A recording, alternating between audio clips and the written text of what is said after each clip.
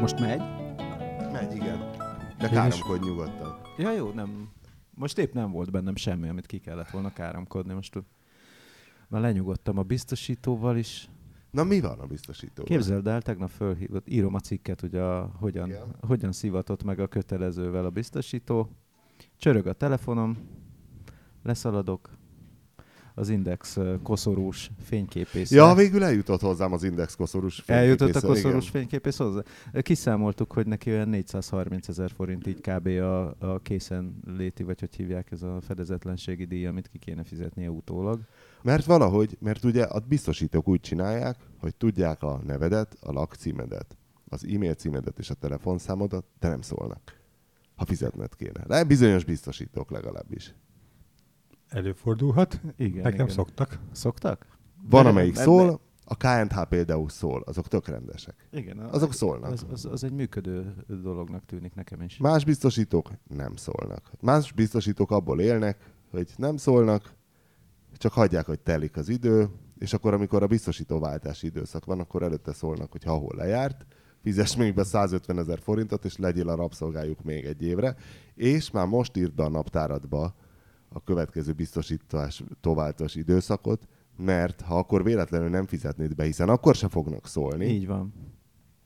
Szóval, hogy figyelj erre, hiszen ő nem egy szolgáltató, ő egy ilyen erdélyi prémvadász, aki csapdát állít a kis szőrös állatoknak, és hogyha belelépsz, akkor megszívtad. Igen, és a kedvencem az Alkusz cég válasza volt, akik most kitúrtam a levelezésemből, hogy azt mondja, minden lényeges eseményről tájékoztatnak majd ingyen és bérmentve, ami a biztosításommal történik.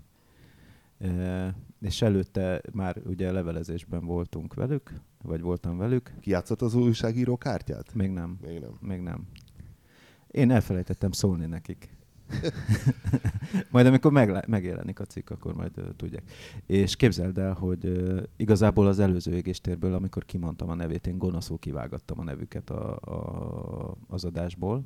Igen, de hogy gyanút fogja meg? Na mindegy, és az volt a válaszban, hogy nekem kéne észlelni, hogy ők nem szóltak.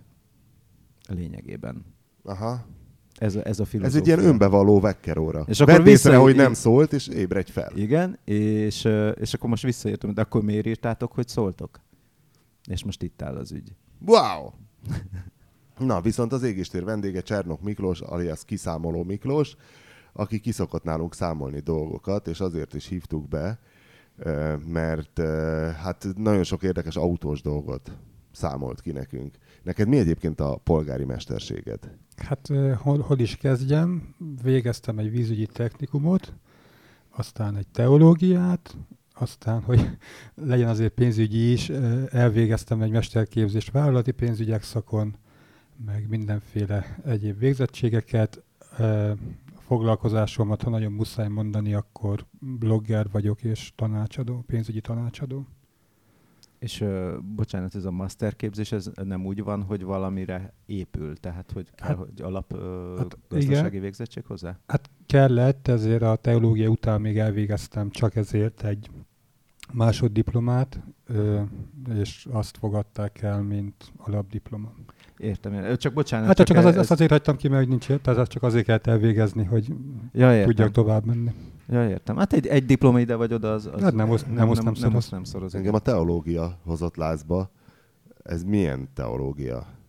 Hát nem tudom, a kérdés, mint mire vonatkozik.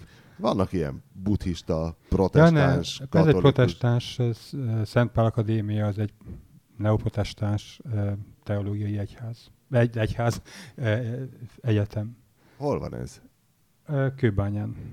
És hogy jutottál oda, és mi volt ezzel a terved? Hát a tervem úgy nem volt vele különösebb, azért végeztem el, mert érdekel a téma, és ha még jobban érdekel, akkor a legjobb egy ilyen iskolát elvégezni, tehát így ilyen tervem, mint mondjuk megélhetési tervem azzal nem volt, csak érdekelt. Érdekelt. A neoprotestáns az melyik? Neoprotestánsoknak hát ugye a protestáns ugye az a tiltakozók, akik teleszögelik a templomajtókat úgy jegyzékekkel. És akkor ugye abból kialakultak a ismert, most már nagy egyházak, és a neoprotestánsok pedig azok, akik úgy gondolják, hogy most már a nagy egyházakra is ráfér egy kis megújulás. A hitgyüli az neoprotestáns? Az neoprotestáns például. És az unitárius? Az unitárius, hát az nem, tehát unitárius ott egy kicsit más. Szívesen beszélek így, hogy mi a különbség mondjuk a baptisták és a nazarénusok között. Nazarénusok léteznek Magyarországon? Az én nagyszüleim nazarénusok voltak. Vannak. Mit csinál a nazarénus? Semmit, vallásos. Hát itt igen, tehát van sok felekezet, ami jó is, meg rossz is. Tehát igazából, amikor már valaki felekezetekbe gondolkodik, az már szerintem önmagában rossz. Tehát, hogy nem annak kéne meghatározni a identitásomat, hogy én minek vallom magamat, hanem ha már hiszek, akkor hogy mibe hiszek, az sokkal fontosabb, mint az, hogy hogyan. De mondjuk én a nazarénusokon én azt vettem észre, hogy nem annyira foglalkoznak ők minden mással. Tehát, és hogy nazarénus templomba jártak? A nazarénusok, hát úgy mondanám, hogy gyülekezetbe jártak. Vagy járnak, illetve hát... Tehát nincs templomuk igazából, hát, tehát nincs egy ilyen tornyos, nincs egy ilyen gótikus ízés, így van, ezt nem úgy kell képzelni, van egy nagy épület, amiben ugyanúgy vannak padsorok, egész jó felszerelt. Ez egy ilyen modern cucc, amiben ilyen rockosan énekelnek? Nem, semennyire nem modern. Annyira, hogy az én nagyszüleimnek például nem volt tévéje semennyire. Direkt? Direkt, igen, ez koncepció volt, igen. Mondjuk akkoriban nem volt nehéz lemondani arról a 2 adóról. Hát az pont 2-vel kevesebb, mint az összes többi ember, és nekem ez amellett, hogy én nagyon szerettem náluk lenni nyaranta. Ők Dunavecsén éltek, ahogy a családból még többen is, és én amikor ott voltam 2 hétig, akkor vagy 2 hétig nem tévé, vagy elkéreckedés a nagynénémékhez, ahol viszont volt tévé, és nekem például az Onid család, az minden kedden este úgy nagyon meg kellett néznem, és akkor keddesténként átkéreckedtem, hogy ne maradjon ki. Nem tudom, hogy az hogy lehetett, mert nyáron is adtak tévésorozatot, azt hiszem. Akkor még pazaroltak Hát a Charlotte Rhodes azért, amikor szelte a világtengereket, azt nem lehetett nyáron abba hagyni. Mr. Baines bekurtította a csúcsvitorlát. Úgyhogy a nazarénusok szerintem annyira nem nagyon foglalkoztak. Ők el vannak úgy maguk között, és például a nagyapámék azok csak például a költözésnél az meghatározta azt is, hogy hol van ilyen közösség, mert ők korábban Komádiban éltek, ott volt, és akkor utána költöztek Dunavecsére, mert ott is volt. Wow. Igen. Jó, kezdjük a kiszámolást. Képzeld, Miklós, volt nálam egy 740e BMW, ami... Megéri? Hát, Pap TV már olvasta a cikket, ami még nem jelent meg. Hogyha nagyon kell autót kategorizálni, ugye van többféle lehet, hogy a Miklós így típus szám alapján nem lövi be. Azért most kezdem.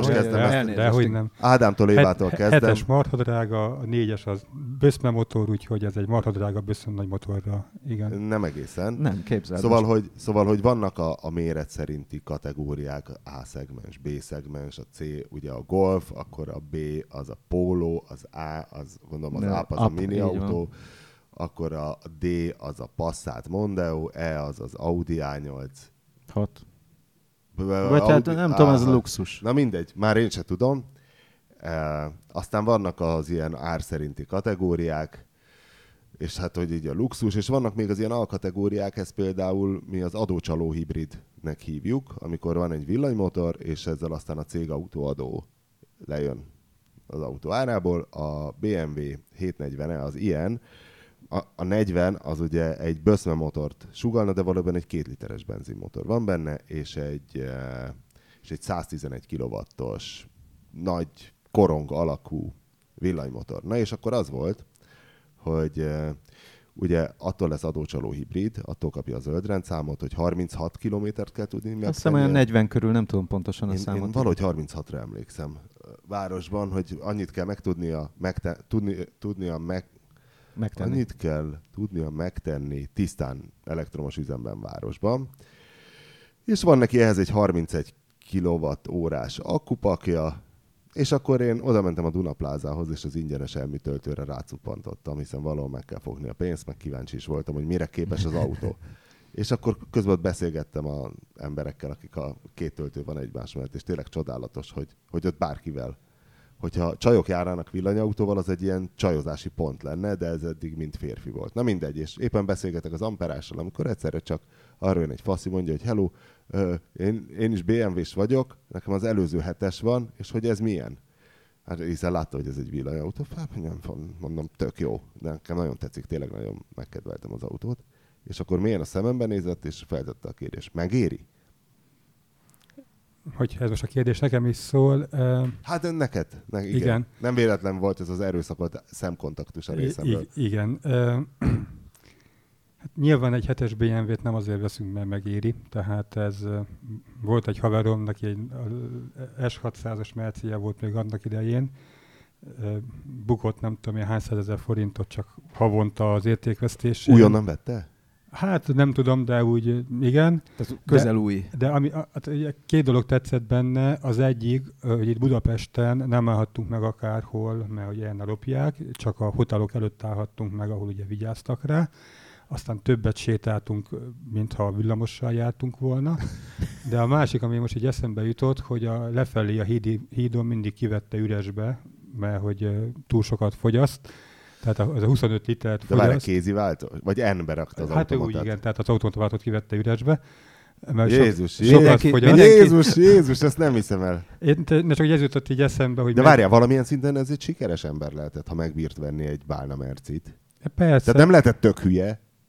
Persze, csak hogy ez így jutott eszembe, hogy megéri-e, tehát életemben annyit még nem sétáltam, mint amikor vele mentem autóval, ugye, mert a hotelok azért nincsenek minden sarkon, ahol meg tudunk állni. Illetve hát, hogy ez a spórolunk a benzinen, miközben most így hasonlóan mondom, bukok az autón 400 000 forintot havonta csak azért, mert van. Tehát, hogy most ha így nézzük, akkor biztos nem éri meg. Hát aki megteheti, és ha tényleg megteheti, hogy ilyet vegyen, nyilván nem azért veszi a hibrid autót, mert megéri. Ha most azért veszi, hogy adót kevesebbet fizet, meg esetleg ingyen parkol, meg ilyesmi, hogy azzal együtt megéri-e, azt meg nem tudom, hogy mennyi a felára a normál benzineshez képest, hogy addig a 3 évig, amíg nála van, addig bejön-e a felára a villanymotornak. Hát figyelj, kb. 730 árban van, nem? Azért, tehát ilyen 30 millió így is, úgy is. Hát akkor meg biztos megérte neki, hát én nem hiszem, hogy tehát, hogy ebbe a kategóriába szerintem ez nem ez a szempont már, hogy... Nagyon érdekes egyébként a BMW, az úgy csinálja, hogy lényegében ugyanezt a fajta technikát meg tudod venni 330-asban, tehát 3-as BMW-ben, meg tudod venni 7-es BMW-ben, meg tudod venni a 2-es BMW, ez a, hogy hívják, ez a egyterűszerű? Aktív Tourer? Aktív Tourerben. Kikészít minket kisebb. A BMW a nevezéktanában. Igen, és az egyikben 25-ös, a másikban 30-as. Most voltam az 5-ös bemutatón, már ott állt ugyanez a 5-ös BMW-ből 530e néven, tehát még 5 is 30-asnak hívják, és a 7-esben meg 40-es. Nem 40? 740e? Várjál, nem. Mit akartam mondani? Hogy azt a 2 literes benzinmotort az mindegyikben ugyanaz. Simán a 7-esben, és ott 30-nak fogják hívni, 30-nek. Aha, igen. Az 5-ösben is ez a helyzet. Tehát, hogy iszonyatos a kavarás. És akkor attól 40, hogy mellette van a villanymotor? Tehát 1 litert hozzáad a motor? Hát figyelj, 300 valahány ló a benzines, és 111-et hozzáad, akkor 3 meg 1 az 4. Nem 250? Már elnézést, nem akartam elvenni a kenyeret. Hát szerintem... Nagyon durva kerekítéssel. Igen, de hát szerintem itt inkább a presztízs, hogy a... Hát ugye 740 az egy mágikus szám. 720-ak azért csak nem lehet már hívni, mert az, hogy néz azért ki, tehát még a 320 is ciki, nem, hogy egy 720. Tehát szerintem azért hívják azt 740-nek.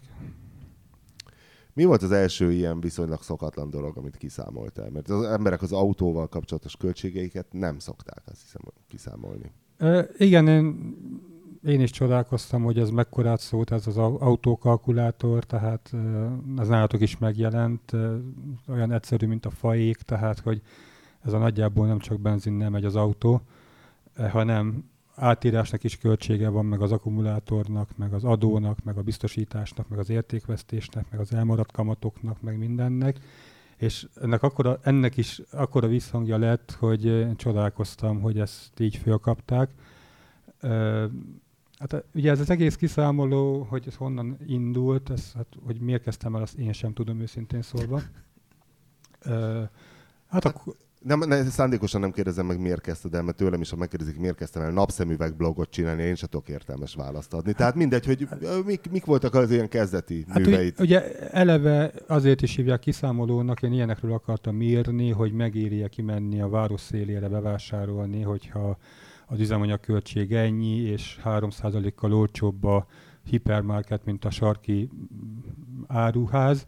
Várjál, nem azért megyünk ki, nem az ár miatt megyünk ki a város szélére. Hanem van, aki ezzel indokolja meg magának. Hát azért én talán... Olyan nem lehet, aki ezzel indokolná, hiszen nem tudhatod áttekinteni ezt a 40 millióféle árucsoportot, amiből ott van. Tehát biztos, hogy nem az ár miatt megyünk ki. Hát itt is van, nem messze, ilyen, most akarok neveket mondani, tehát ilyen nagy... Mondjál neveket nyugodtan, különben nem értjük. Interspár itt azért van a városban is, azért nem kell kimenni a város széli. És az olcsó? Most az a kérdés, hogy a 3%, ha 10 000 forintért vásárolok, az 300 forint, mert annyival olcsóbb a hiper a város szélén, hogy 300 forintból... De ezt honnan gondoljuk, hogy 3%-kal olcsóbb? Mert hát én is csináltam felmérést, meg rendszeresen csinálnak felmérést, tehát ezt konkrétan tudjuk. Ezt lehet tudni? Persze. Na. Ezek konkrét. Én mindig azt képzeltem, hogy vannak ilyen nagyon hétpróbás nyugdíjasok, akik rendszeresen nem tudom én, 150 féle terméket, amit életében fogyaszt, rendszeresen írja, mint Csíkos a veterán projektjeit egy Excel táblába, hogy nagyjából hol tart. De azt nem gondoltam, hogy ezt akkor... Hát ezt lehet is tudni, persze. Na és akkor megéri kimenni autóval? Tehát nyilván nem, a válasz az, hogy nem, illetve hát ilyeneket akartam kiszámolni, hogy megéri a napkollektor, tehát hogy azért kiszámoló, hogy mennyit hoz, meg mennyit visz. Várj, először a vásárlást mondd meg, hogy megéri-e. Nem éri meg, tehát. Jó, napkollektor megéri? Hát az se. Ugye nem a napelemről beszélek, hanem a napkollektorról. Tehát ami vizet melegít. Igen, meg... Az hogy nem érheti meg? Hogy érheti nem meg? Hát ez volt ugye a legelső cikkem egyike, sőt talán legelsők egyike. Apósom még bevásárolta 2 millió, nem tudom én hány 100 000 forinté napkollektorból, közben a nyári gázszámlájuk volt 5000 forint. Ennek a fele az a készenléti díj, tehát amikor nincs fűtés, akkor meleg vízre meg mindenre elhasználnak 2500 forintot. Tehát amennyit kamatozna az a 2,5 millió a bankba, biztos, hogy nem termelik ki a meleg víznek az árát. Tehát azt ugye megfigyelhető, és most ugye a villanyautókat számoltad ki, hogy megéri-e többet fizetni a villanyautóért, mert most nagyon a levegőben van, hogy most már megéri a villanyautó. De te mindig figyelembe veszed azt is ezekben a számításokban, hogy az a pénzed neked megvan, amit elköltenél rá, és mi lenne, hogyha azt ugye valami államkötvénybe, vagy valamilyen fixen számításba vehető dologba befektetnéd. Tehát ha én veszek egy autót 5 millió forintért, és eladom 5 év múlva 2 millió forintért, akkor én nem 3 milliót buktam rajta, mert az 5 millió forint addig a bankba hozott volna további mondjuk 1,5 milliót vagy 1 millió forintot. Volt valami szakkifejezés, amit írtad, hogy ezt alternatíva költség, tehát hogy valamit föláldozok valamiért, és akkor tehát nem úgy kell számolni helyesen, hogy 3 milliót buktam rajta, hanem úgy, hogy 3 milliót és az elmaradt kamatokat. És hogy hát itt nagyon sokan ebben nem szoktak törődni, hogy mennyire nem autós téma, de például volt egy ügyfelem, ugye én pénzügyi tanácsadásokat is tartok. Volt egy ügyfelem, van neki itt a városban 7 boltja, és a 7 boltba árul, nem azt árul, csak mindig ugye ferdítek, hogy ne lehessen ráismerni, de azt hiszem, hogy cipőt írtam, hogy cipőboltok ezek. És hát hoz 30-40 milliót egy évbe, azt úgy gondolta, hogy megérte. Már ez a profit? Tehát évente annyi marad neki a 7 bolt után. És egy elégedett volt így az életével, hogy 40 milliót, ha hoz a bolt, akkor minden rendben. Csak azt felejtette el, hogy ez a 7 saját boltja volt, hogy ezt a 7 saját boltját kiadta volna bérbe másnak, abból bejött volna munkanélkül 90 millió forint. Tehát, de ezt remélem nem mondtad meg neki. De hát ezért jött, tehát ezért fizetett. Hogy és ezért fizetnek. És akkor mi történt? Mert ugye, hát ezt azért is tudtuk ennyire pontosan, mert előtte egy fél éve volt egy ilyen ingatlanos felmérés.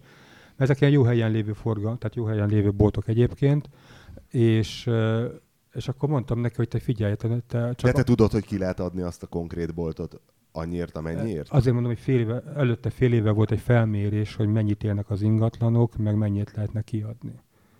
Csak tehát ugye... te tudod, hogy konkrétan, ha föladnál egy hirdetést, hogy ez is ez a cipőbolt, így ebben a cipőbolti rendszerben bérbe kiadó, akkor egy héten belül találsz rá bérlőt. Nem feltétlen cipőboltnak, tehát ilyen jó menő helyen van, tehát nyilván gyroszos lett volna belőle. Tehát az mind a saját ingatlana? Igen.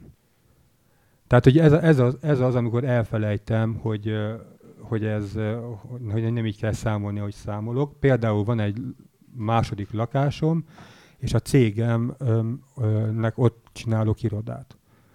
Mondhatom azt, hogy ingyen van az iroda a cégnek, hiszen a saját lakásom, de helyesen úgy kell számolnom, hogy ezt a lakást kiadtam volna másnak 150 000 forintért. És bivajbasznádon bérelek egy irodát egy istállóban. De nem feltétlen. Nem csinálok semmit, csak várom a pénzt. Tehát bérelhetem a saját magamtól az irodát, csak akkor a cégem hozzon annyit, hogy ezt a 150 000 forintot is kitermelje, amitől elesek azért, mert az én cégem van ott, és nem a másé. Tehát, hogy az emberek ezt mindig elfelejtik, és nagyon sok vállalkozás csak azért tűnik nyereségesnek, mert az emberek nem tudják kiszámolni, hogy mit vesztenek azon. Ha árukészletbe 100 millió forintom, hogyha az hozna a bankba évi 3 millió forintot, csak az, hogy a pénz ott áll, akkor minden évben a 100 milliós árukészlet miatt 3 millió veszteséggel indulok. Ettől még persze megérheti, csak akkor azt is számoljam ki a megtérülésnél, hogy ezt a költséget hozza-e a dolog. Miklós, adhatok egy kattintékony poszttémát? Igen. Ugye most szerda van, szerdán veszük fel az égésteret, mert én holnap éppen megyek egy Suzuki Ignis útra Rómába, de ez nem ide tartozik. A kalandor. Azért lényeges a szerda, mert ma reggeli hír, hogy Gyárfás Tamás lemondott, hogy kiszámolhatnád Gyárfás Tamás üzleti modelljét. Hogy mint egy ilyen matek szöveges példa, hogy ugye tényleg azt hiszem a 444-en írták, hogy hát a Gyárfás Tamás sufniszerű megoldásai, és akkor eszembe is jutott, hogy a napkeltején az volt az üzleti modell, hogy Verebes István vezette neki a műsort, nem fizetett Verebes Istvánnak, hanem Verebes István éppen építkezett, és amikor tégla kellett, akkor a Tököm tudja téglagyár hirdetett, és amikor bőrgarnitúra kellett, akkor a Tuttomobili hirdetések mentek, és Verebes István megkapta a bőrgarnitúrát, Gyárfás Tamás pedig úgy gondolta, hogy hű de jó, hiszen neki nem kell gyakorlatilag fizetnie, ingyen van neki Verebes István. És amikor Hosszú Katinkának felajánlott ezt a szerződést, ugye az volt, hogy az állami támogatást az úszószövetség adja az úszóknak oda, tehát csak átmegy a kezén, de ő cserébe még aláíratna vele egy szerződést, hogy plusz ez nem csak úgy ingyen jár, hanem oda kell adnia ingyen az arcát kampány célokra. És a többi. Hát, hogy ez vajon megérte? Nem lehet, hogy ez is egy kellően át nem gondolt üzleti koncepció? Hát ugye ezt nem mindent okosba. Hát nem látunk bele, hogy akkor hogy volt ez pontosan, meg volt a pénzmozgás. Tehát nem, pénzmozgás nem volt, csak mutyizás volt. Kevés egy az információ, meg hát talán nem is nekünk kell eldönteni az igazságot. Hát ők tudják, hogy érte meg, hogy nem érte meg. De ugye itt mindig az a Bibi, hogy azt hiszed, hogy megéri. Tehát, hogyha nézzük ezt a bőrgarnitúra kérdést, hogyha egy bőrgarnitúrás cég hirdetését sugárzod ahelyett, hogy mondjuk egy valóban hirdető cég fizető hirdetését sugároznál, akkor megint buktad. Oké, hogy a munkatársadnak... Verebes ingyen szorcsogott ott neked. Így van. De, és akkor persze vicces, hogy tudod, hogy éppen kivett medencét, vagy nem tudom mit ott a cégbirodalomban, de valójában ott lehetne fizető hirdetés is, amivel sokkal többet hoznál. Igen. Hát mondjuk egy másik példa, amit az emberek mindig elfelejtenek, bár már az se autós. Volt egy másik ügyfél, az kitalálták, hogy mindig torzítok, hogy ne beszéljem ki az ügyfeleket. Azt hiszem úgy írtam, hogy légvárakat, vagy ahhoz hasonló, mondjuk, hogy légvárakat vettek, és hogy avval jártak ilyen vásárokra. És az volt a deal, hogy ő belerakta a pénzét, és akkor valakivel közösen mentek, és akkor mennyit hozott, hogy hozott évente nem tudom, 8-10% ez a légvárazás, a bankba hozott volna a pénz csak 3-4%, tehát tökre megéri. Amit elfelejtett ő, és ezt rengetegen elfelejtik, a légvár amortizáció? Így van, hogy megkérdeztem, hogy egy ilyen meddig bírja, és kiderült, hogy 10 év után úgy, ahogy van kuka. Tehát nem csak 3-4% plusz kellett volna hoznia, hanem ki kellett volna termelni azt a most hibásan számolva, de egyszerűen azt az évi durván 10%-ot arra, hogy 10 év múlva ki kell dobnom a tőkét is. És akkor amikor mondtam neki ezt, hogy hát az, hogyha hoz 8%-ot, az édes kevés, hiszen csak az amortizáción bukok évi 10-et, neki is akkor esett le a tantusz, hogy ez a világ legrosszabb boltja, és komolyan mondom, az emberek ilyen alapdolgokra nem gondolnak. És ezek nem feltétlenül hülye emberek. Tehát lehet, hogy egyébként egy tök okos ember. Tehát és ugye az autós téma, egy ismerősöm terített ilyen csomagolóanyagokat egy cégnek, a kis Toyota kisbuszával, és hogy milyen jó keres. Egész addig, amíg 4 év után rá nem jött, hogy a újonnan vett Toyota kisbusz így a nem tudom én hány 100 000 kilométer után hány millióval kevesebbet ér. Visszaosztotta a havi fizetésére azt a, most hasból mondom, 4 millió forintot, amivel kevesebbet ér az autó, mint amikor megvette, és egyből rájött, hogy pocsék, rosszul keres. Mert elfelejtette azt, hogy az autót ő használja, és az autó minden kilométerre veszít az értékéből, és elfelejtette ezt hozzáadni a fizetéséhez, és mindjárt kiderült, hogy évérét dolgozott tulajdonképp. De ez egy barátod? Tehát ez nem pénzügyi tanács? Ez egy ismerős. Neki ingyen adtál pénzügyi tanácsot? Hát ő magától rájött, csak hogy ez is annyira jellemző, hogy elfelejtjük azt, hogy... Ha már ez így szóba került, ugye az Ubernek nem pontosan ugyanez volt az üzleti modellje, hogy ezek az emberek elmennek Uberezni, akik nem veszik észre, hogy közbe kopik az autójuk? Hát igen, tehát amennyit ott az emberek kerestek, azért, hogyha kicsit ottan számolgattak volna, akkor rájöttek volna, hogy biztos, hogy nem éri meg. Tehát hogy ott is volt talán valami, hogy nem lehet 10 évnél időszakban, valami volt ott így is. Tehát akármilyen szakadt rommal nem lehetett azt csinálni. És azért, hogyha azt számolom, hogy mennyit költök az autóra, tehát az nem pénzkereset, hogy csak gyűlik a számla, amit még nem kell kifizetnem, csak majd fél év múlva a nagy generált, és akkor azt elköltöm, és akkor úgy gondolom, hogy milyen jó kerestem. Tehát igen, mert mindenki kiszámolta, nem, hogy hát mennyi benzin megy bele, akkor ennyit fizetnek, és akkor jó vagyok. Hát volt egy festőhaverom, az... kiment egy üzletbe, mindig ezt csinálta, úgy, hogy megy a bolt, hogy mennyi munkája van, meg mennyi bevétele, csak sose volt pénze. És akkor mondtam neki, hogy hát volt, hogy mondjuk kifesti ezt a ti irodátokat, most például kedvéért 300 000 forintért. És az milyen jó. És mondom, szuper, akkor vegyünk elő egy tollat, meg egy papírt, aztán kezdjük el számolni. Kijöttél ide egyszer megnézni a munkát, kijöttél még egyszer, hogy akkor megbeszéld, akkor utána ide jártál 3 hétig ilyen benzinköltséggel, akkor vettél festéket, mennyibe került az embered, milyen sűrűn kell új létrát venni, mennyit kell költeni az autóra, a könyvelőre, az ecsetekre, mennyi megy el a hígítóra. Tehát olyanokra, amikre az ember nem gondol, hogy ha veszek autót 3 évente, mert szétstrapáltam, azt a 3 évet azt vissza kéne osztani egy-egy napra, hogy mennyit kopik az autóm naponta, meg ha vennem kell létrát fél évente, az úgy akkor az úgy nem költség, mert most létrát venni kell. És akkor az jött ki, hogy az embereinek fizetett 10 000 forintot naponta, ő meg akkor keresett napi 1500 forintot, hogyha minden jól ment, és mondjuk nem egy nappal tovább tartott a munka, mint tervezte, vagy nem szívott föl 2 vödör festékkel többet, mint tervezte. És mondom neked, ezért nincsen pénzed, az nagyon jó hangzik, hogy kerestél 300 000 ezen a héten, csak abból a 300 000 forintból, ha mákod van, neked maradt 10 000 forintod. És akkor ő miből élt? Ja, hogy semmiből? Hát semmiből, ez a problémája. De elirányította azokat a jól fizetett alkalmazottakat, és ez biztos boldogá tette. És igen, és akkor, hogyha azért nyered meg, mert olcsó vagy. Hát mondom, persze azért vagy olcsó, mert másnak van annyi esze, hogy ennyi ne vállalja el. Tehát lehet így az árral harcolni mindenki ellen, de amikor azért vagyok olcsó, mert annyira szimplán nem éri meg a munka, akkor az minden nap öngyilkosság anyagilag, akkor inkább maradjál otthon, akkor keresed a legtöbbet, ha otthon maradsz, mint hogy ilyen árakon. Akkor ő volt a szobafestők überese. Igen, de ezzel annyira szó találkozott, átlag magyar kisvállalkozó, az így üzemel. Tehát mondja, hogy De hát mi más tehetne egyébként? Hát gondolkodik például. Tehát volt egy ilyen...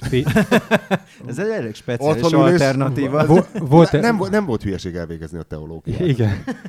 Volt egy ilyen fém megmunkáló ember, és ott is milliós árbevételek voltak havonta, és vergődött a cég, döglődött így Már konkrétan. hogy ő megkeresett téged. Igen, ő egy ügyfél volt. És Várj, bocs, te egy cég vagy egy cégnél dolgozol? nem, én egy magánember vagyok, aki... Már úgy értem, hogy keres akkor meg téged. Hát ugye van a blog, és akkor én amiből élek, az nem a blog, hanem a... De ott a kiszámoló blogon van egy telefonszám, Hát van lehetőség tanácsadást kérni, Ah. fizetős tanácsadást, meg van oktatás, és aki akar az oktatásra jön, aki akar tanácsadást, ezek az emberek így kerülnek hozzám, hogy tanácsot kérnek. Már úgy értem, hogyha valaki bele van éppen repedve ebbe a fém megmunkálásba, és akkor egyszer csak gondolja, hogy fölhívom kiszámoló van. Miklóst. Így van, Ez szép. és ő is ez volt, és mondom, akkor nézzük meg, hogy akkor most hol, mert hát az látszik, ha van, most hasból mondom, 8 millió árbevételed, aztán éhezel, akkor valamit rosszul csinálsz. Hogy a bevétel és a profit közötti különbség meghatározás, ez a nehéz ügy, nem? Igen, meg ezek mennyi áll a raktárkészletben ilyenek, és mondta, hogy tehát hogy nem vagyunk buták, mi főszámoljuk a 6000 forintos rezsióradíjat, amikor munkát elvállalunk. És mondom, az hogy jött ki? Hát mindenki ennyit szokott. Hát de mondom, oké, hogy ez a divat, de ez hogy jött ki? És hát most el is írtam egy cikket, rá lehet így keresni, és akkor hát ugye Ez volt egyébként, bocs, Vémax Zsoltnál, aki régen a Vémaxomat szerelte, ez volt a probléma mindig, egyszerűen nem tudott pénzt kérni. Mondom, akkor mennyivel azok? Hagyjuk, mondom, nem. Hát de mi most akkor erre mit mondjam? Figyelj, mondom, találd ki, mennyi a rezsi óradíjat, hogy mennyibe kerül, találd ki. Nagyjából mondom, számolt ki, hány órát foglalkoztál a motorral, mennyi alkatrészt építettél be, bla bla bla, és utána nevezd meg ezt az összeget. Sose sikerült, inkább ellopta tőlem a Dynamatot a Kugárból, de nem lehetett neki normálisan fizetni, pedig ugye a rezsióradíj ennyi lenne. Hát náluk is ez volt, hogy 10 milliós gépet használok, ami 10 év után kuka, akkor ott is az van, hogy... Hogy évi milla elment csak a gép. Egy év az 365 nap, Hát akkor hány 3650-nel elosz, 10 milliót elosztjuk 3650-nel. Ha mondjuk munkanap az nem annyi, de mindegy, és akkor ennyi. Meg hogy mennyit fizetsz az embernek. Ugye például az ember ugye eleve nem dolgoznak 270 napot, de eleve van neki egy hónap fizetett szabadsága, plusz vannak az ünnepek, plusz vannak az akármik. Nem mindegy, hogy az óradíjat azt a valós ledolgozott órára számolom, vagy a általam hitre. Tehát csak ezekből így kijött, hogy a rezsi óradíj az így alsó hangon több, mint a duplája, mint amit felszámolt. Tehát valójában 12 000 forint volt hát a rezsi óradíj. Körülbelül. Na és akkor vele utána tartottad a kapcsolatot? Tehát kiderült, hogy tudod annyiért dolgozni? 12 000 forintos rezsi óradíjért? Nem tartottam meg, tehát ritkán van, akivel tartom, tehát így tanácsadás után általában... Azok mind felkötik magukat az első fára, Nem. tőled kiszédelegnek, hogy Jézusom, tényleg ennyire hülye vagyok. Nem. És ez a hülye kiszámoló Miklós is, hogy ennyit csinál, én is simán foghattam volna egy rohadt papírt és ceruzát ebbe, ez nem kellett logar léce ehhez a számításhoz. Akkor mondok egy autós példát, ha ez is szóba került, csak hogy mégiscsak. Elmentem egy ügyfélhez vidékre, kijött elém egy ilyen 13 milliós autóval, mely vonattal mentem. Na mondom, majd pakolgatjuk itt a 100 milliókat jobbra-balra, ha ilyen autója van. Aztán kiderült, ami mindig kiderül szinte sajnos, hogy az autó ugye az hitelből volt, a házon hitel volt, megtakarítás semmi. Ő azt csinálta, hogy az autóját 5 évente bevitte a márka kereskedésbe, az volt az önereje az új autóhoz, fölvett hitelt, és akkor azt 5 évig fizette, és 5 évente így lecserélte az autóját egy újra. És hát kiszámoltam neki azt csak, hogy mennyit bukik 5 évente az értékvesztésen és a hitelek kamatain, és ez volt 12 millió forint 5 évente. És ennyi... És milyen autó volt egyébként? Most nem akarom kibeszélni, de direkt nem mondok ilyen konkrét számokat, meg tényeket. De azt mondod, hogy egy 13 millió forintos autó, vagy ezt te számoltad ki? Annyi volt. Igen. Tehát, hogy annyi neki mondjuk a katalógus ára, tehát ez mondjuk egy közepes Passat. Mi a, Hát egy mondjuk az. Egy ilyen kis prémiumabb valami, nem? Nem, most tényleg... Egy MRC kijön? Kijön. Nem az volt, de mondom azért, tehát én mindegy, csak mostantól munkacím MRC. Egy A6-os. Tehát én már azért, tehát én nem mondhatok ilyeneket, tehát amikor mondtam, hogy légvára volt, akkor abban lesz biztos, hogy nem légvára volt, csak ami hasonló. Tehát, hogy azért ez mégis ilyeneket én nem mondhatok. Na, és hát kiszámoltam azt neki, hogy ezen 12 milliót bukik az értékvesztésen és a kamatokon, és ez neki pont annyi volt, mint egy év alatt keresett. És mondom neki, hogy nem tudom, tudsz-e róla, hogy 5 évente 1 évet csak az autódért dolgozol, vagy a 40 éves munkaidődből 8 évet az autódért dolgozol. Miközben a házon is hitel van, miközben nincs megtakarításod, és megkérdeztem, hogy ennyire kevéssé becsüled magadat, hogy minden 5 évből 1 évig azért dolgozol, hogy egy puccos autóval járjál. És akkor így leesett az álla, meg így elkékült, meg erződött, meg minden. De várja. A boldogságot azt hogy számolod ki?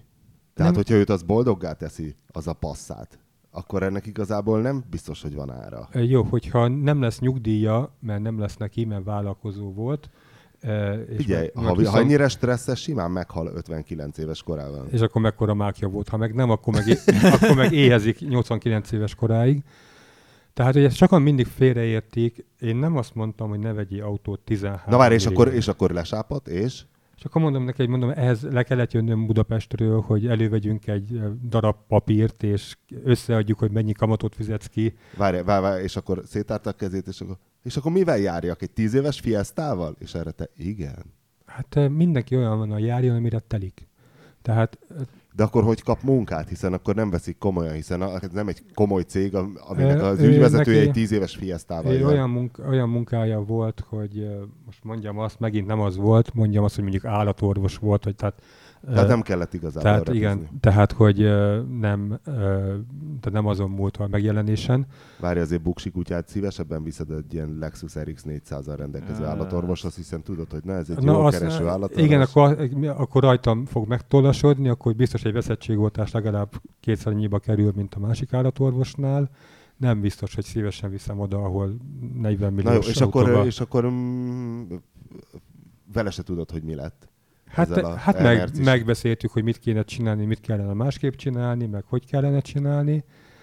De aztán nem tudod, hogy mit csinált. Igen, és tehát ezt nagyon sokan így félreértik, tehát hogy én azt mondom, hogy ne vegyél drága autót. Sajnálod tőlem azt az elmercit? Nekem volt olyan ügyfelem, aki ilyen milliárdos ügyfél volt neki 4 darab ilyen 30 milliós autója.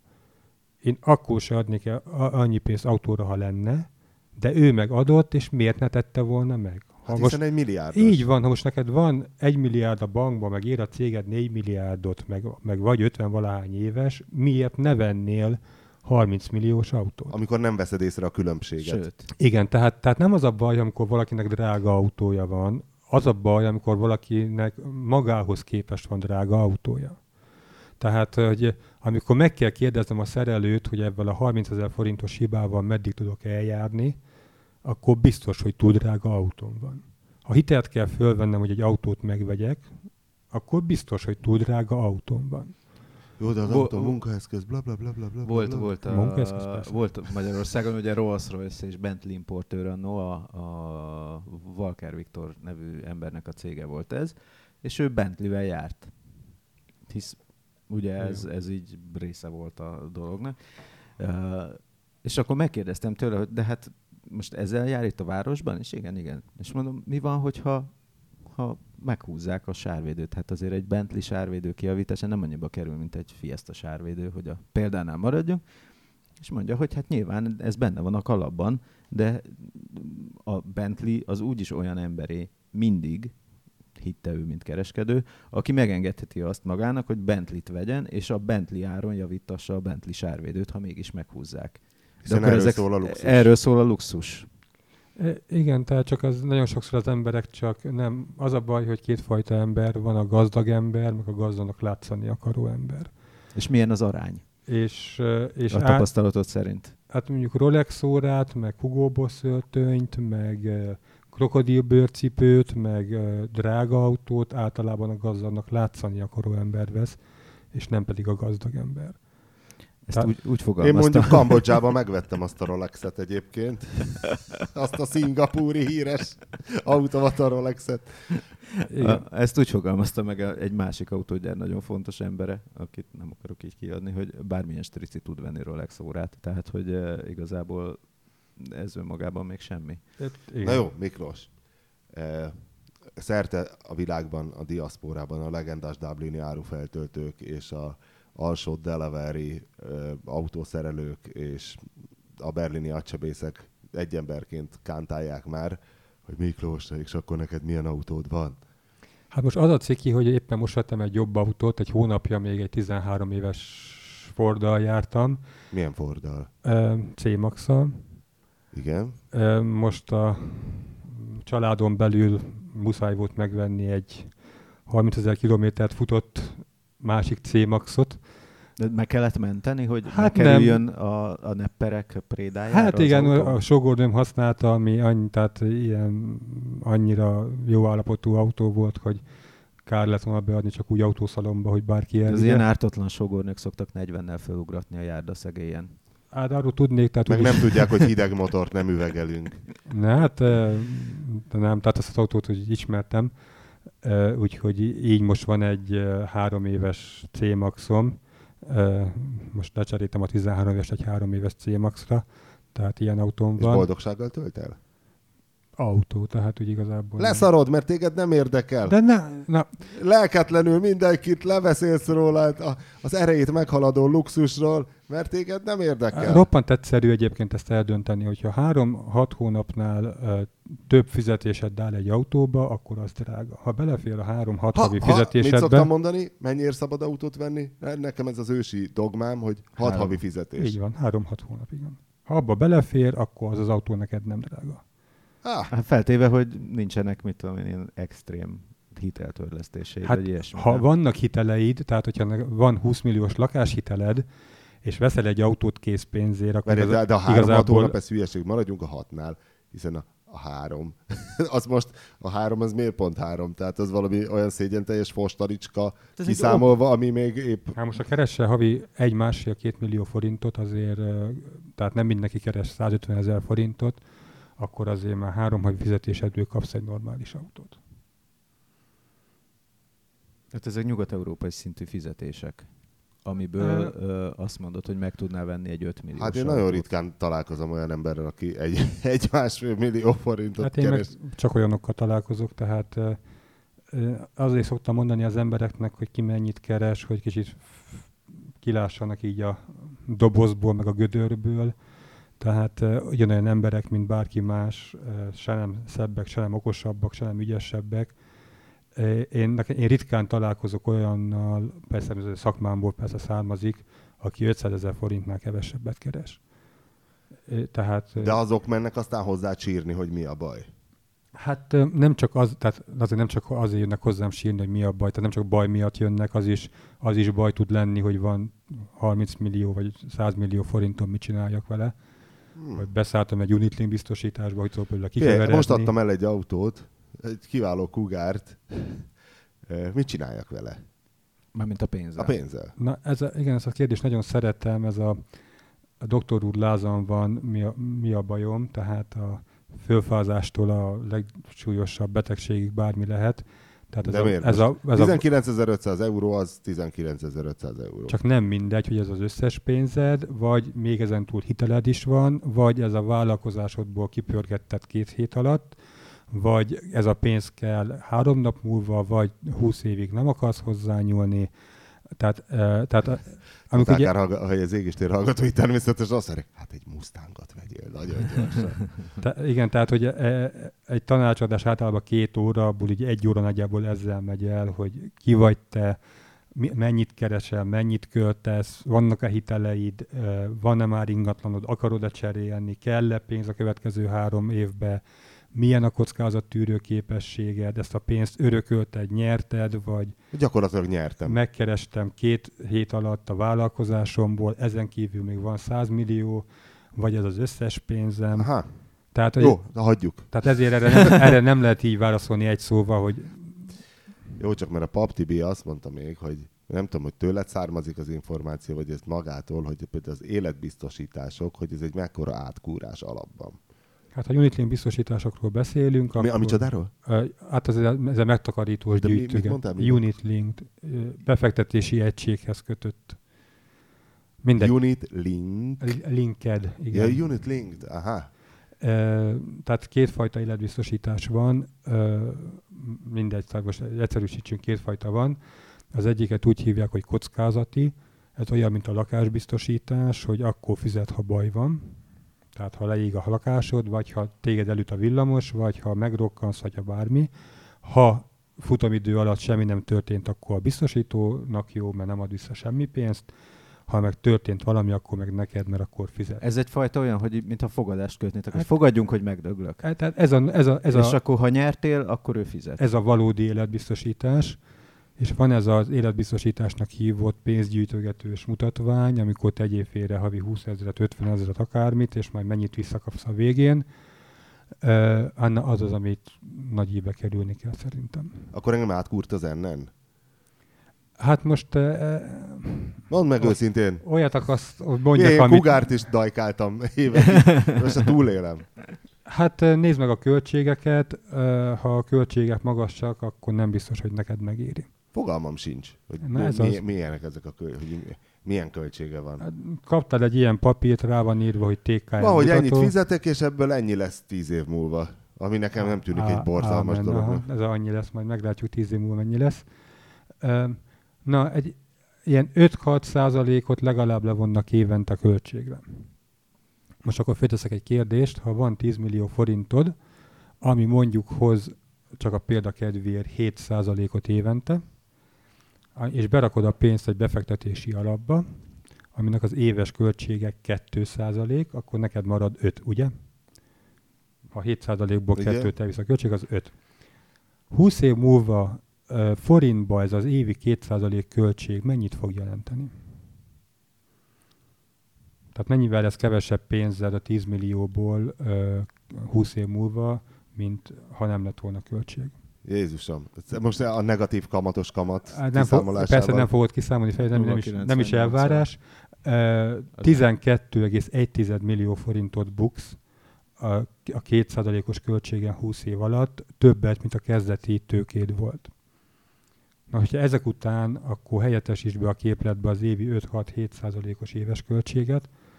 Ugye, hogyha 5% az éves költséged, ami még egy alacsonynak számít, tehát annál valószínű, hogy több, az azt jelenti, hogy amíg nem hoz 5%-ot évente a megtakarításod, addig nem, hogy nem keresel rajta, hanem kevesebbet kapsz vissza, mint befizettél. Tehát annál még a párnaciha is többet hozott volna. Ezek után hazamész, kikeresed azt a papírt, amit úgy hívnak, hogy teljes költségmutató százalékos aránya, megnézed, hogy oda mennyi van írva, és ha 2-nél több, ami szinte biztos, akkor nekiülsz gondolkodni. Ajaj. És mert mindig azt szokták, mindig vannak ezek a kérdések, sőt a Zsoltnak nemrég volt a Csikósnak egy remek cikke, de az veterán autóbefektetés. Amikor de hogy az autón, hogy melyik... megírtuk, hogy a világ legjobb befektetés a veterán autó, mert volt a 30 milliárd veterán autóból, aminek fölment az ára. Mindig vannak ilyenek. Tehát a Zsolt többi 30 ezeket milliárd, a görbéket, hogy hol kell felszállni, meg mikor van az a pillanat, milyen típusoknál, hogy most kell megvenni, hát és akkor 10 év múlva jó lesz. Igen. És... Mi lett a végén a moly kár után? Most ott tart, nem? Van belseje az autónak, azt hiszem elkészült az új belseje az autónak. De nem szabad összeszámolni, hogy ez mennyire összeszámolni van. nem szabad, igen. A molyok ingyen ették meg. A molyok nem számoltak föl semmit. Egyébként ez is, hogy szokták mondani az autóra, hogy azt nem szabad úgy számolni, mert az a hobbim. Én is azt mondom egyébként. Én meg erre azt mondom, hogy az emberek összekeverik a hobbit a hóborttal. Tehát a hobbi az, amikor valamit a keftelésemből csinálok. Azt különbözteti meg a hóbortól, hogy mennyit költök rá. Tehát ha én pecázok, az egy hobbi. Ha úgy gondolom, hogy csak 150 000 forintos hiper-szuper üvegszálas bottal lehet halat fogni, az hóbort. De nem ez van a levegőben, hogy kimész a vízpartra, és akkor te ott egy senki vagy, hogyha nincs egy 12 méteres üvegszálas botod, vagy milyen szénszálas kevesebb botod. halat is fogsz. Hogyha Tehát kevésbé intenzíven telnek a hobbi óráig, tehát egy alacsonyabb színvonalú lesz a hobbid, egy szarbottal, hozzáteszem, sose horgáztam. Igen, vagy a fotónál, hogy szeretek fotózni a természetbe, de ha csak egy 400 000 forintos objektívet tudom elképzelni, hogy fotót lehet csinálni, akkor az egy hóbort. Ezeket az embereket ne beszéljük valójában le. kell egy 2 milliós objektív a természetfotózáshoz. Tényleg, én ezért is nem kezdtem természetfotózni, mert ezt összeszámoltam, és ez kiderült. De ne beszéljük le senkit erről, hogy ilyen 2 milliós objektíveket vegyenek, csak mert tőlük lehet annyit. utána 3 év múlva nagyon olcsón, igen. kevés expós, EOS 5D Mark 4-eket vásárolni. Hát én ezt elkövettem sürdő ifjú koromba, vettem egy akkori csúcsmodell alatt egy fényképezőgépet, vettem hozzá egy ilyen böszme nagy objektívat, most mutatnám, de úgyse látják a hallgatók mekkorát. Ilyen, de mi a száma?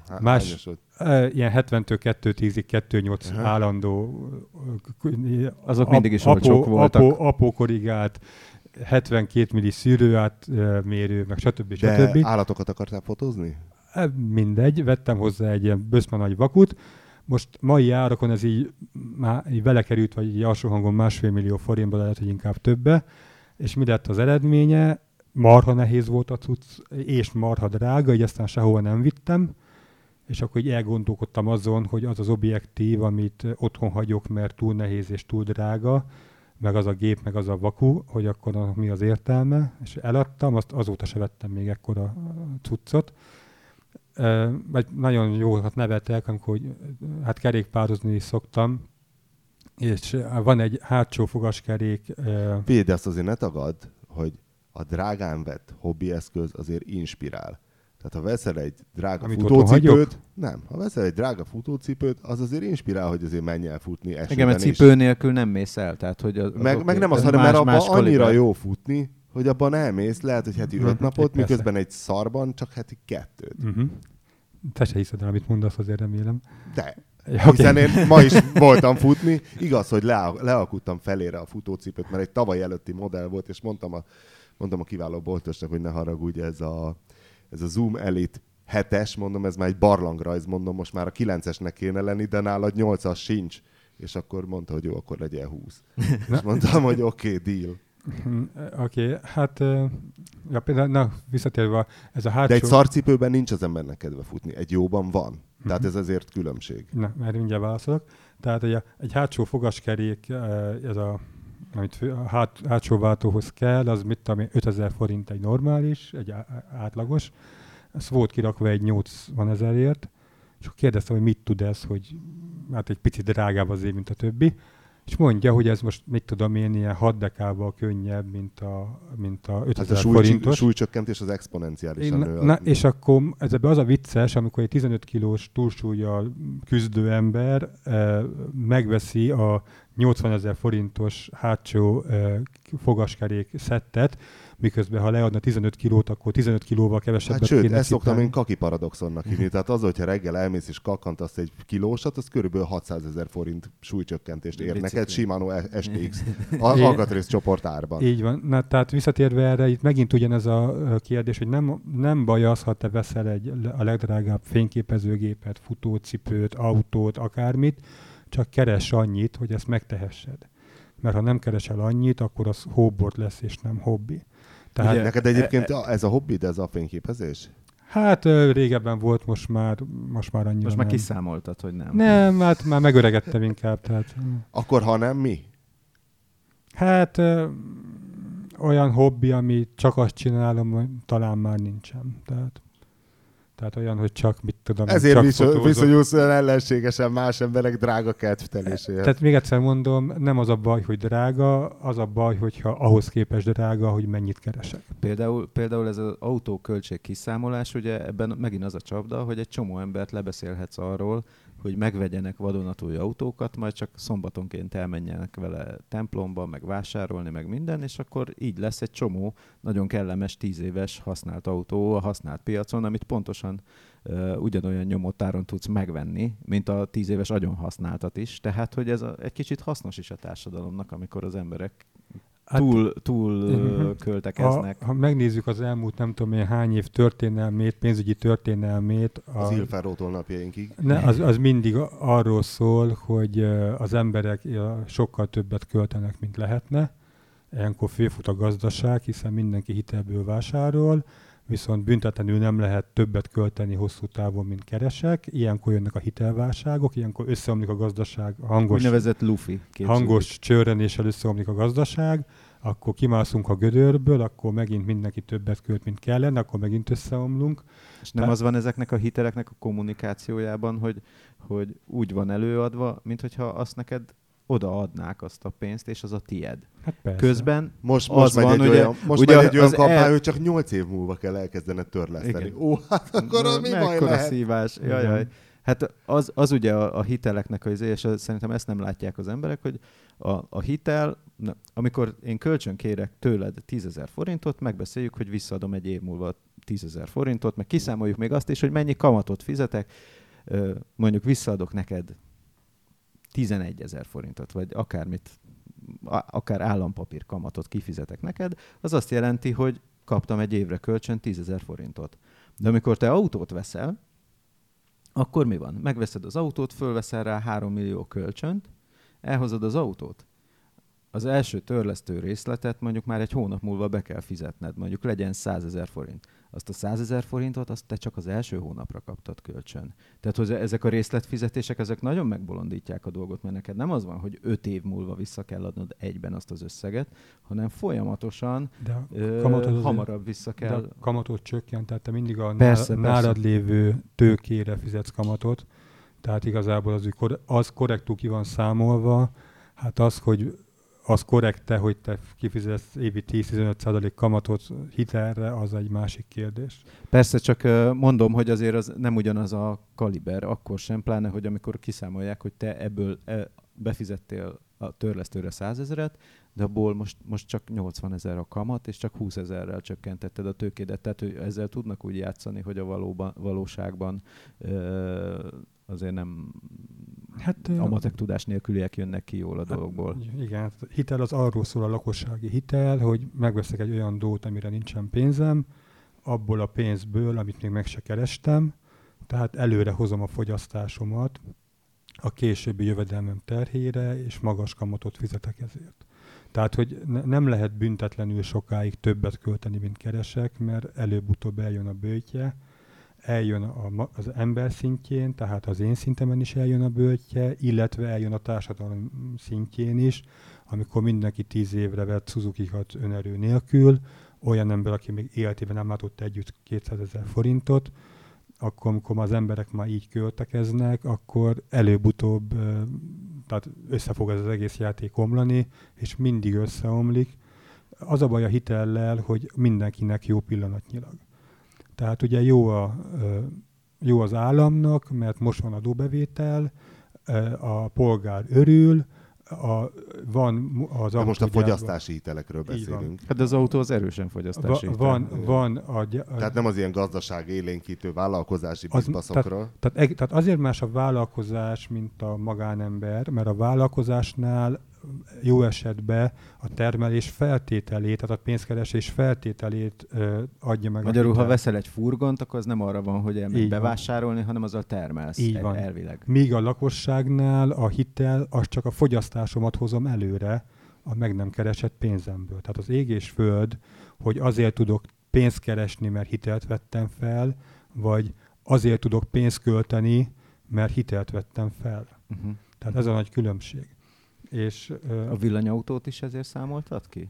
Tehát a villanyautó... legutolsó ilyen anyaga kiszámolós, ez a villanyautó volt nálunk. De a villanyautónál különösebb számolással is azért látszik, hogy nem érheti meg. Tehát tényleg olyan durván esik az áruk. Hát így van, tehát most a villanyautót én szeretem, meg drukkolok neki, csak ha nem éri meg, és akkor még nincs ott a kényelmetlenség, amivel ezért egy villanyautó jár, valljuk be, tehát az a fél óráig ott állok a töltő mellett jó esetben, vagy töltöm egy napig Én otthon. most nem mondom már, hogy olyan szörnyű dolog nagy kabátba vacogni.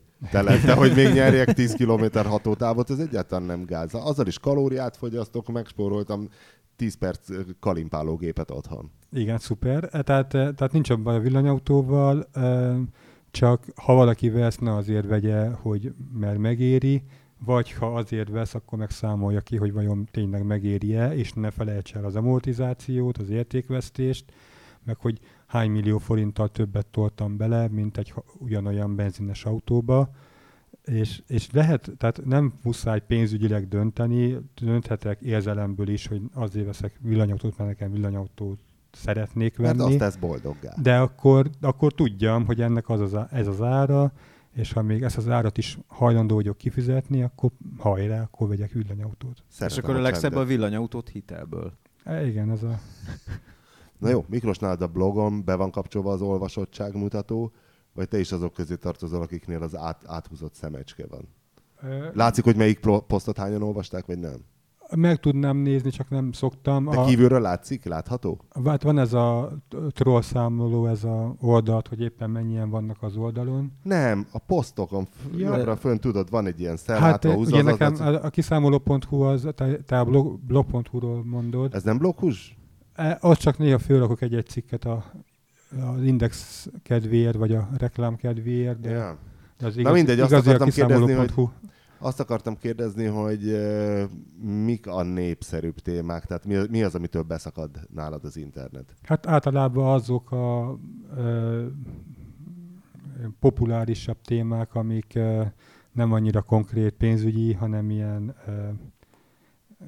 hát tényleg ilyen több embert érdeklő, akik kevésbé... Mondj egy példát. Hát most például ez ilyen volt, ez az autó költség, hogy mennyi... Hát meg ez a hogyan spóroljunk, hogyan ne spóroljunk, meg ilyen... Hát most itt nem tudom, hogy elmúlt hónapokban mi volt az ilyen legolvasottabb. Hát Facebookon meg lehet nézni egyébként, hogy melyiket mennyien osztották meg. Jó, csak tapasztalatban mi például tudjuk, hogy mit tudom én, mi szakítja be nálunk az internetet. Hát nem Suzuki, a Cabrio. Igen, azt tudjuk, hogy például a Cabriót nem szabad címlapra fotóval úgy kirakni, hogy nyitva van a teteje, mert az elriasztja az embereket.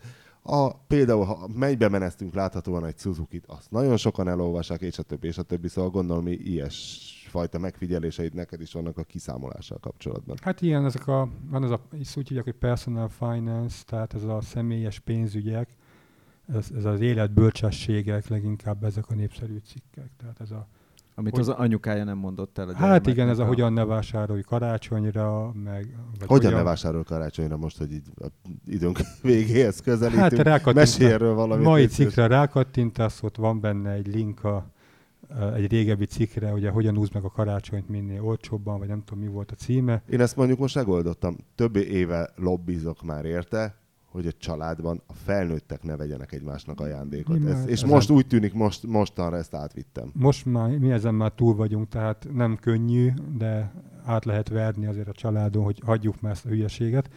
Most már nemrég még a bátyám gyerekeinek még venni kellett, most már oda is eljutottunk, hogy nekik se veszünk, tehát most hát tényleg nem veszünk szinte senkinek, csak a gyerekeknek ajándékot. Hiszen a szeretet és a gyomorrantás, ez a kettő a karácsony lényege. Így van, most mit vegyek akár csak a saját feleségemnek is, amit nem vesz meg magának. Igen, egy bizonyos életkor fölött ugye az van, hogy az embereknek megvan mindenük. Így van. Tehát vagy tudsz venni olyat, ami duplikátum, vagy veszel olyat, ami nincs egy neki. Sálat. És, igen. nem véletlenül nincsen neki. És azért nincs neki, mert nincs rá szüksége, és van néhány ilyen nagyon szerencsés eset, hogy valami pont jó időben megy tönkre így december elején, és akkor... Csak kap egy új porszívót, hogy tudja, mivel porszívózni. Igen, és van a MediaMarktban a karácsonyi kacat osztály, ezek a mit tudom én, lájtojás főző. Az a legrosszabb. A leggonoszabb gépek, hogyan tudsz egy külön géppel megoldani egy olyat, amire otthon van egy úgynevezett tűzhely. Igen, a virsli főzőgép, meg a tojás főzőgép, meg a... Na várjál, bocs, és mi volt a te tanácsod a karácsony olcsó megúszására? Hát kattintasz, és elolvasod, tényleg ott végigvettem, hogy hogyan kell, kiket hogy kell lebeszélni, meg lehet sorsolás, hogy nem mindenki mindenkinek, hanem inkább mindenki egy valakinek, de az értékesebb, értelmesebb ajándék legyen.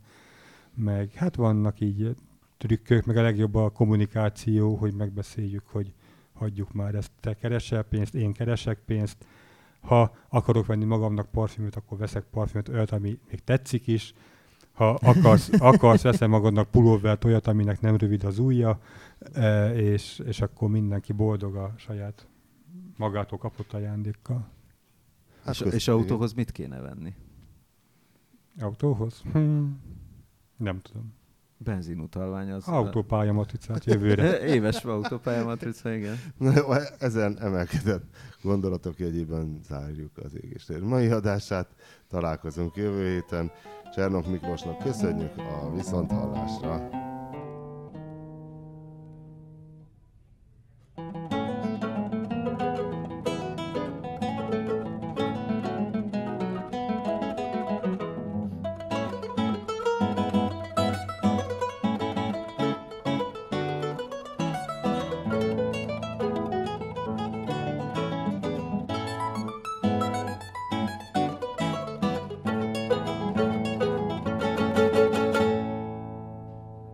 A műsor a Béton partnere.